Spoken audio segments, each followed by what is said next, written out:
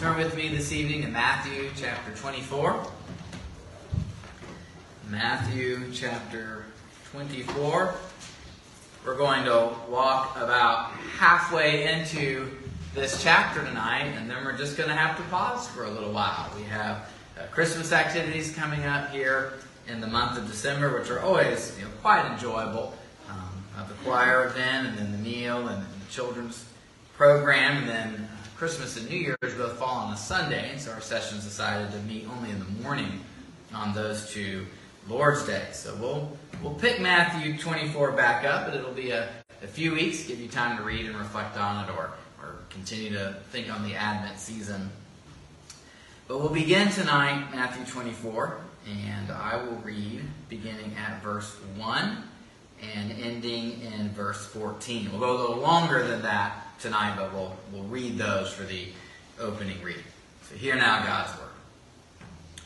Jesus left the temple and was walking away when his disciples came up to him to call his attention to its building. "Do you see all these things?" he asked. "Truly I tell you, not one stone here will be left on another. Everyone will be thrown down." As Jesus was sitting on the Mount of Olives, the disciples came to him privately. "Tell us," they said, "when will this happen? And what will be the sign of your coming and of the end of the age?" Jesus answered, "Watch out that no one deceives you. For many will come in my name, claiming, 'I am the Messiah,' and will deceive many. You will hear of wars and rumors of wars, but see to it that you are not alarmed. Such things must happen, but the end is still to come. Nation will rise against nation, and kingdom against kingdom. There will be famines and earthquakes in various places. All these are the beginnings of birth pains. Then you will be handed over to be persecuted and put to death. And you will be hated by all nations because of me. At that time, many will turn away from the faith and will betray and hate each other. And many false prophets will appear and deceive many people. Because of the increase of wickedness, the love of most will grow cold. But the one who stands firm to the end will be saved.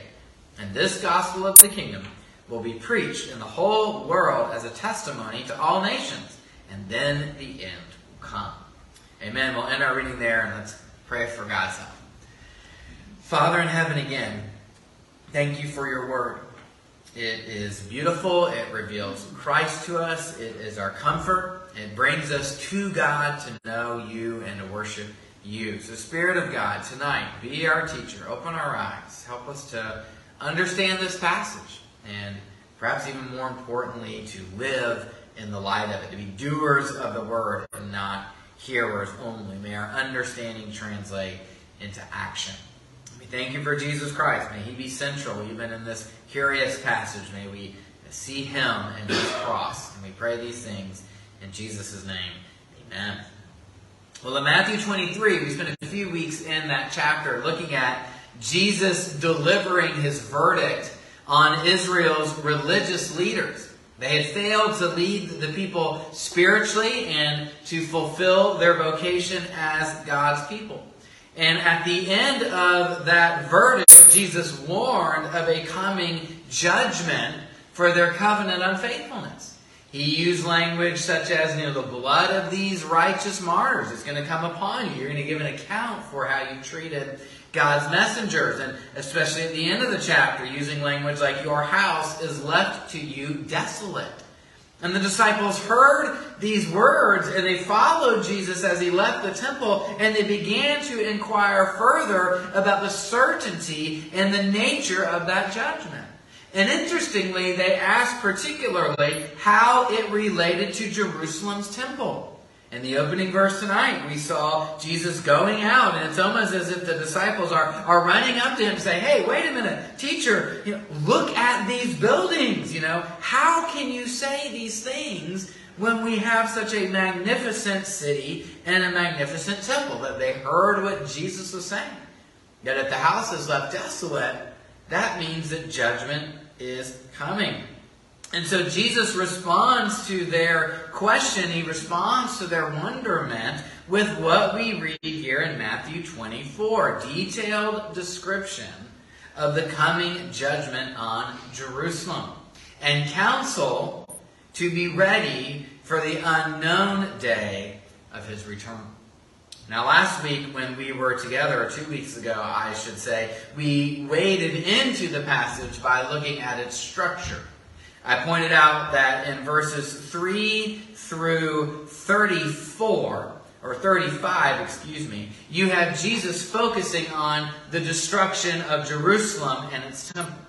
In verse 36, there's a shift to Jesus focusing on his second coming.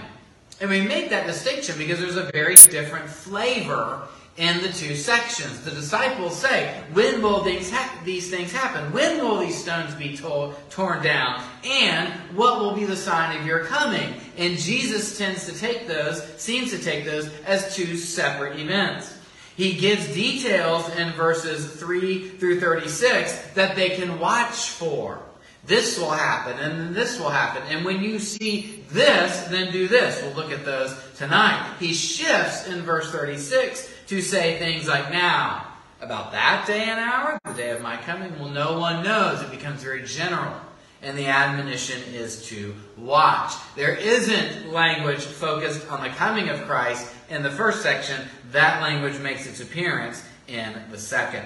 So let's begin tonight by looking at the first section, verses 3 through 34, where Jesus focuses on Jerusalem's judgment. We'll make our way through most of this section before we have to stop this evening. So when Jesus announces judgment on Jerusalem, that's in verse 2. The disciples say, look at these buildings. And in response, Jesus says, oh, you see these things? Well, truly I tell you, not one stone here will be left on another. Everyone will be thrown down. And the disciples ask, well, when will this happen? And Jesus actually answers that question here in verses 3 through 34. Now, he begins by focusing on preliminary events. There's a frame here I want you to notice in verses 4 and 8. Jesus answered, verse 4, watch out that no one deceives you. And then verse 8, all these are the beginning of birth pangs. In other words, let me just lay out the general context, Jesus says. Let me just show you some things that will take place, but they do not mean that the judgment is imminent. In other words, there's a sense in which these activities are ordinary. They happen, and they signal that something is happening, but they don't signal the imminent judgment. And again, I want you to think of the historical context I've tried to draw attention to often when going through the Gospels. And you can read some of this if you look up the works of Josephus, or even in Acts. There's a few statements made that give us an insight into what things were like in Jesus' time. Remember Gamaliel when they're trying to figure out, what do we do with these Christians? And he's like, well, remember there was Judas? He led that group of people astray and they all got killed. And then there was this guy who rose up in a revolt and they got killed. Hey, maybe the Christians are like that. If God's not in it, nothing will happen to it. That kind of gives us a window into what's happening in Jesus' day. Various revolutionary movements, various groups of freedom fighters trying to rally Israel to rise up at the right moment and throw off Rome's shackles. Well, Jesus is saying that there's going to be events like that happening. That is the general context in which you live. He mentions them here to say they don't necessarily mean that Jerusalem's judgment is about to happen or that the end is near, but rather this is the time in which you live. So what kind of things should the disciples expect in general? Well, according to verse 5, they should expect messianic claimants. Many will come in my name, claiming I am the Messiah. And when Jesus says they'll come in my name, I don't think he necessarily means they'll come in Jesus' name. They're going to come and claim to be Jesus. Rather, they're coming as a Jesus figure. They're coming as a messianic person. They're trying to do or claim the role that belongs to Jesus alone. And many will follow them. You can read in the Gospels ourselves, right? They didn't really like necessarily what Jesus had to say, but others would come and they would like that more. So that will happen. Verse 6, you'll hear of wars and rumors of wars. In other words, there will be civil unrest throughout the land. Again, if you've got various messianic figures and freedom fighters and national movements, that's going to lead to civil unrest. Now again, notice Jesus says these are signs that the end is still to come. We're not at the end yet when you see wars and rumors of war. And again, as I'll be taking the whole passage, when Jesus even refers to the end in this first section, he's referring to the end of Jerusalem and to the end of the temple. I know I've heard in my life, people appealing to the news. Look at these wars, all the world wars in the previous century, and all the wars going on. I mean, the end must be here. And yet Jesus says, you're going to hear wars and rumor. That doesn't mean the end is here. His point is the exact opposite. And he's even putting it in a first century context. Verse 7, because of civil unrest, nation will rise against nation and kingdom against kingdom, and there will be famines and earthquakes in various places. When you have civil unrest, that often leads to famine. It's a natural consequence of the breakdown of society. We were just praying earlier for Ukraine. Because you've got war, they're knocking out power, and they have to deal with the hardness of winter coming on. Jesus says that's going to be going on. Throw in natural disasters like earthquakes, and you've got a really difficult situation. But he says again, all these are the beginnings of birth pains, which again is used in some Old Testament context to the suffering that goes on in cities during times of war. So that really just helps locate the general context that Jesus is setting up. So we come then into verses 9 through 14 where he tells us, here's what life will be like during that period. Then you will be handed over to be persecuted and put to death, and you will be hated by all nations because of me. So persecution will come during these times. Again, this makes a lot of sense looking at how Jesus' own ministry went. When he said, this is what the kingdom of God was like, it clashed with their expectations of the kingdom, and so there was hostility. As the disciples go out in his name and seek to disciple the nations, there will likewise be hostility, as the version of the kingdom that they offer does not line up with what many Israelites are seeking. And another thing that's interesting about the language here in verse 9 and beyond is you have almost identical language earlier in Matthew 10. I'm not going to go back and reread it. If you want to check it, it's verses 17 through 22. But if you remember Matthew 10, that is the passage where Jesus sends the disciples out on a preaching mission. And he says to them, now don't go into the Gentile cities. In other words, this is Israel only. Go and tell them the kingdom has come. But these are some of the things that you are going to endure. Hardship, mistreatment. Now, Jesus' words in Matthew 10 already begin to shade into a much broader context. We see that here in verse 9. You're going to be hated by all nations. On the one hand, there is something Israel-centric about this mission, and yet Jesus knows where this whole mission is going, and so he begins to use some of this general language, more universal, worldwide, that's the right word I'm looking for, a language of all the nations hating you. In other words, some of your persecution will come from religious figures. Those in Israel who view you as a traitor to the cause or an enemy of the state and disloyal to Yahweh. That will be one source of persecution. Now another source of persecution will be these national powers, the Romans. You're, on the one hand, they don't care about you. You're a Christian. You don't even become a blip on their radar because all they care about is power. On the other hand, if you're not loyal to them, not loyal to the state, you're interfering with their imperial interests, well, then you're going to come on their radar and be an object of persecution. Jesus is saying it can come from any of those quarters as the gospel goes forward. Furthermore, it may even come from those close to home. Verse 10, at that time many will turn away from the faith and will betray and hate each other. So some will abandon the Jesus movement. They may even denounce fellow disciples to the authorities we just read about in verse 9. Others in verse 11 will follow false prophets. Many false prophets will appear and deceive many people. Again, sounds like the Sermon on the Mount once again. Here's the way of the kingdom. But beware, false prophets are standing there to lead people onto the broad way. And again, these false prophets can be of various kinds. The Jewish various parties, maybe what we read about in 1 John, where, hey, there's a pulling away from the humanity of Jesus, reinterpretations of what it means for him to be Messiah. It can come from all quarters, but Jesus is warning them of these various things.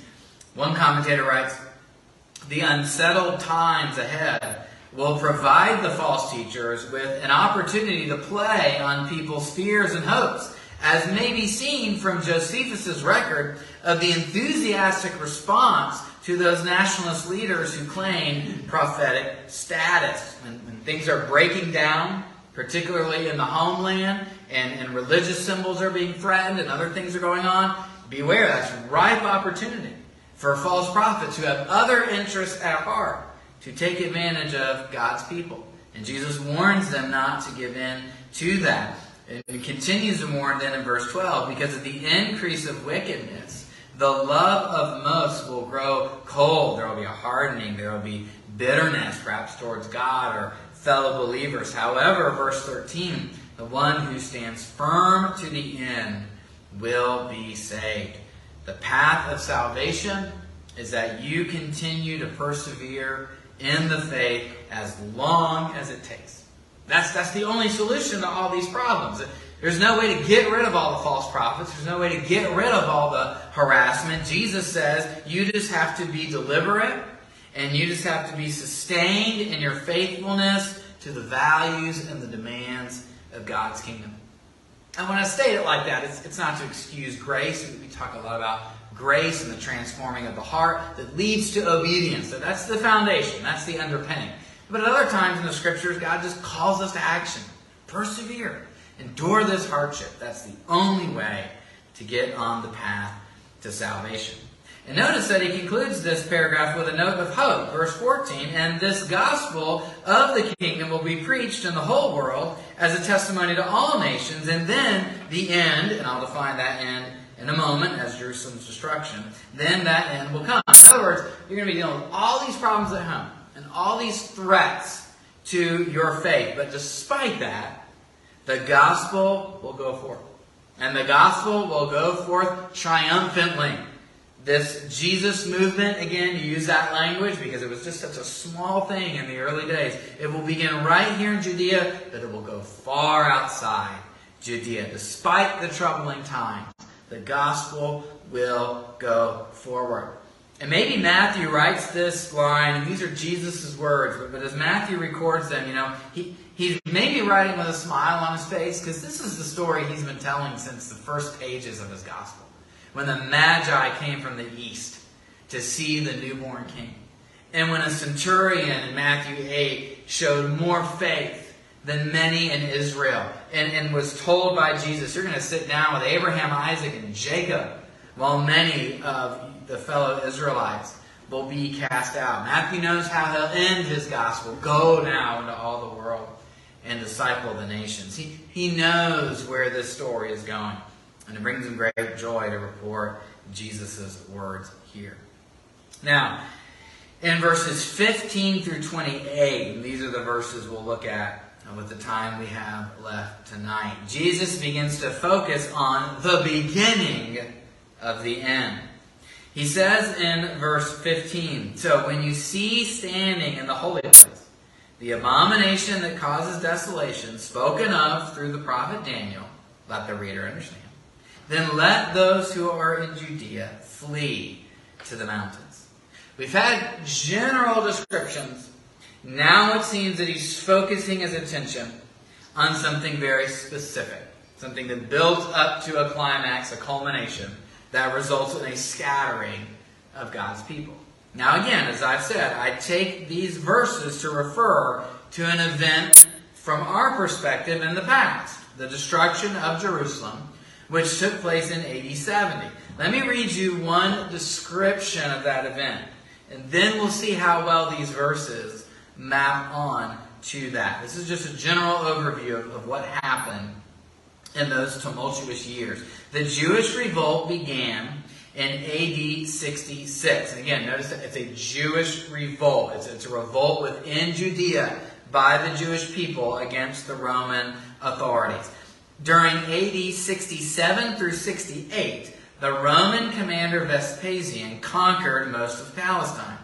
The Roman Civil War in 68 to 69 led to a suspension of military operations in the east, or in other words, in Jerusalem. There was civil war in Rome, had to pause what they're doing in Israel, go back and deal with this civil war. But during that period, as the Romans withdrew, Jerusalem was torn apart by its own civil war, as different Jewish parties battled for control, with the temple, the inner courts, controlled by the Zealots under Eleazar, and the outer court by John of Giscala at the center of the fighting.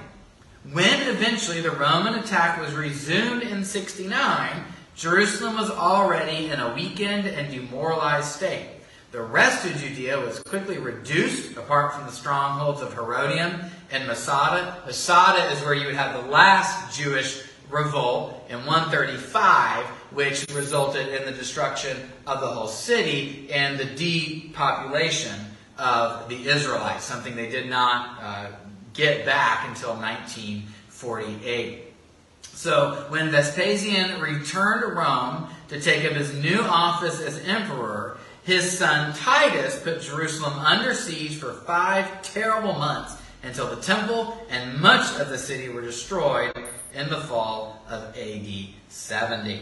So there's kind of your general historical summary of what happened to Jerusalem. Now let's look at these verses. Jesus refers to the abomination that causes desolation, or as some render it, the devastating pollution. Now this is an Old Testament phrase. It comes right out of the book of Daniel. And it refers, so Daniel warns the abomination of desolation is coming. That was historically fulfilled sometime in the 2nd century BC, around 167 AD. As Daniel puts it, there's this king of the north who's going to come down, and he's going to abolish the regular sacrifice of the Jerusalem temple, and he's going to set up this abomination, this horrifying sacrilege in the temple. Well, again, in 167 BC, Antiochus Epiphanes, he was one of the Greek generals who took over after Alexander the Great. Again, same thing we were talking about this morning. He's over Syria in the north, and he's battling Egypt in the south. Who's caught in the middle? Judea, the Israelites. So he's coming down to fight, and he deals with Jerusalem on the way. He conquers Jerusalem. He prohibits Jewish sacrificial worship. He sets up an altar for pagan sacrifices, including the slaughter of pigs, something forbidden by the Old Testament law, so just a great affront to the Jewish people. And he puts all these on the altar of burnt offering there in the temple. And things stayed that way for 3 years, until Judas Maccabeus, nicknamed the Hammer, led a revolt and was able to regain control of Jerusalem, purify the temple, and restore its true worship. And notice again his name, Judas Maccabeus. When we read about Judas the disciple, that's a bad name to us because we know what he does. Probably a name of great honor in Jesus' time before that. And of course Maccabeus, Maccabee, so maybe there's something in the family roots there that we could look into as well. Well, Jesus is referring to a passage of Scripture that's well known, and a historical event that is well known. Now, even in Jesus' day, it was fulfilled. It was in the past. But he's appealing to that image to say something like that is going to occur again. Maybe like what we saw this morning with the virgin birth. You've got an event in history, but it also points to a more ultimate fulfillment. And Jesus is saying, yeah, we went through this in 167 AD, but it's going to happen again. And this time, it's going to be a lot worse. And that's, by the way, why you have this little comment there at the very end of verse 15. Let the reader understand. When Jesus was answering the disciples' questions, he didn't say, let the reader understand. He's talking to disciples. But as Matthew records this, and the other gospel writers do the same thing, they put in this little clue. Hey, you hear Jesus talking about this abomination of desolation? Well, let the reader understand. He's making a reference to the Daniel image from the Old Testament. It's going to happen again in Jerusalem's temple. Well, when? When was this act fulfilled? Well, we could look at a few possibilities. One, we could just say it was some act of sacrilege, and it would alert the Judeans that disaster is about to fall. Possible. It's a little more general than I like, because Jesus seems to say, hey, when this happens, you need to flee. So here's another option. Again, to quote one of the commentaries. This probably took place during the winter of probably during the winter of AD 67 or 68. The Zealots took over the temple as their headquarters. And Josephus speaks with horror of the way they invaded the sanctuary with polluted feet and mocked the temple ritual, while the sanctuary was defiled with blood as factional fighting broke out. Again, one of those Jewish groups, the Zealots, they took control of the temple for at least a year there. And they did not treat it in the way it calls to be treated in the Scriptures. They were interested in fighting out the Romans and regaining their territory. And so they polluted the temple in this effort. Here's one more option. When the Roman troops eventually broke into the temple, the presence of their idolatrous standards in the sacred precincts would inevitably remind the Jews of Antiochus. Josephus even mentions Roman soldiers offering sacrifices to their standards in the temple court. You know what I think Jesus is referring to? I think he's referring to the whole complex of events. They take place in just a few years. They're not much separated from one another. And Jesus is basically saying all these groups have lost sight of what God is trying to do. I mean, the Zealots have lost sight because they're misusing the temple in this battle. The Romans have, of course, lost sight. They never had it to begin with. It's just an annoying religion and people group to them, and they come in and take it out. In any event, what has happened is that God's temple has been hijacked. And rather, for false religious purposes or oppressive purposes from an evil government, it's all an abomination. And so Jesus says, when you see this, the center of what was once God's presence in the world, misused and oppressed this way, then it's time to go. Verse 16, then let those who are in Judea flee to the mountains. Let no one on the housetop go down to take anything out of the house. Let no one in the field go back to get their clothes. Now, by the way, these verses, as I'm saying, a lot of what Jesus says here would ring bells in his first hearers. Let me read you another passage. Now, this comes from one of the books written between the Old and the New Testaments. This is a book that's in the Apocrypha. It's not regarded as canonical. That is, Spirit-inspired by Protestants or by Jews. Nonetheless, it's a good historical record. You want to know some of what took place in between the Old and New Testaments? These books give you a decent history and a good insight into how Jews in Jesus' day probably thought. So listen just to this one incident from 1 Maccabees 2. Then Mattathias cried out in the town with a loud voice, saying, here's the context, he just slaughtered one of the Greek officials that was trying to get him to offer a Greek sacrifice. So this is the beginning of the resistance. And he cries out that everyone who is zealous for the law and supports the covenant, come out with me. Then he and his sons fled to the hills and left all that they had in the town.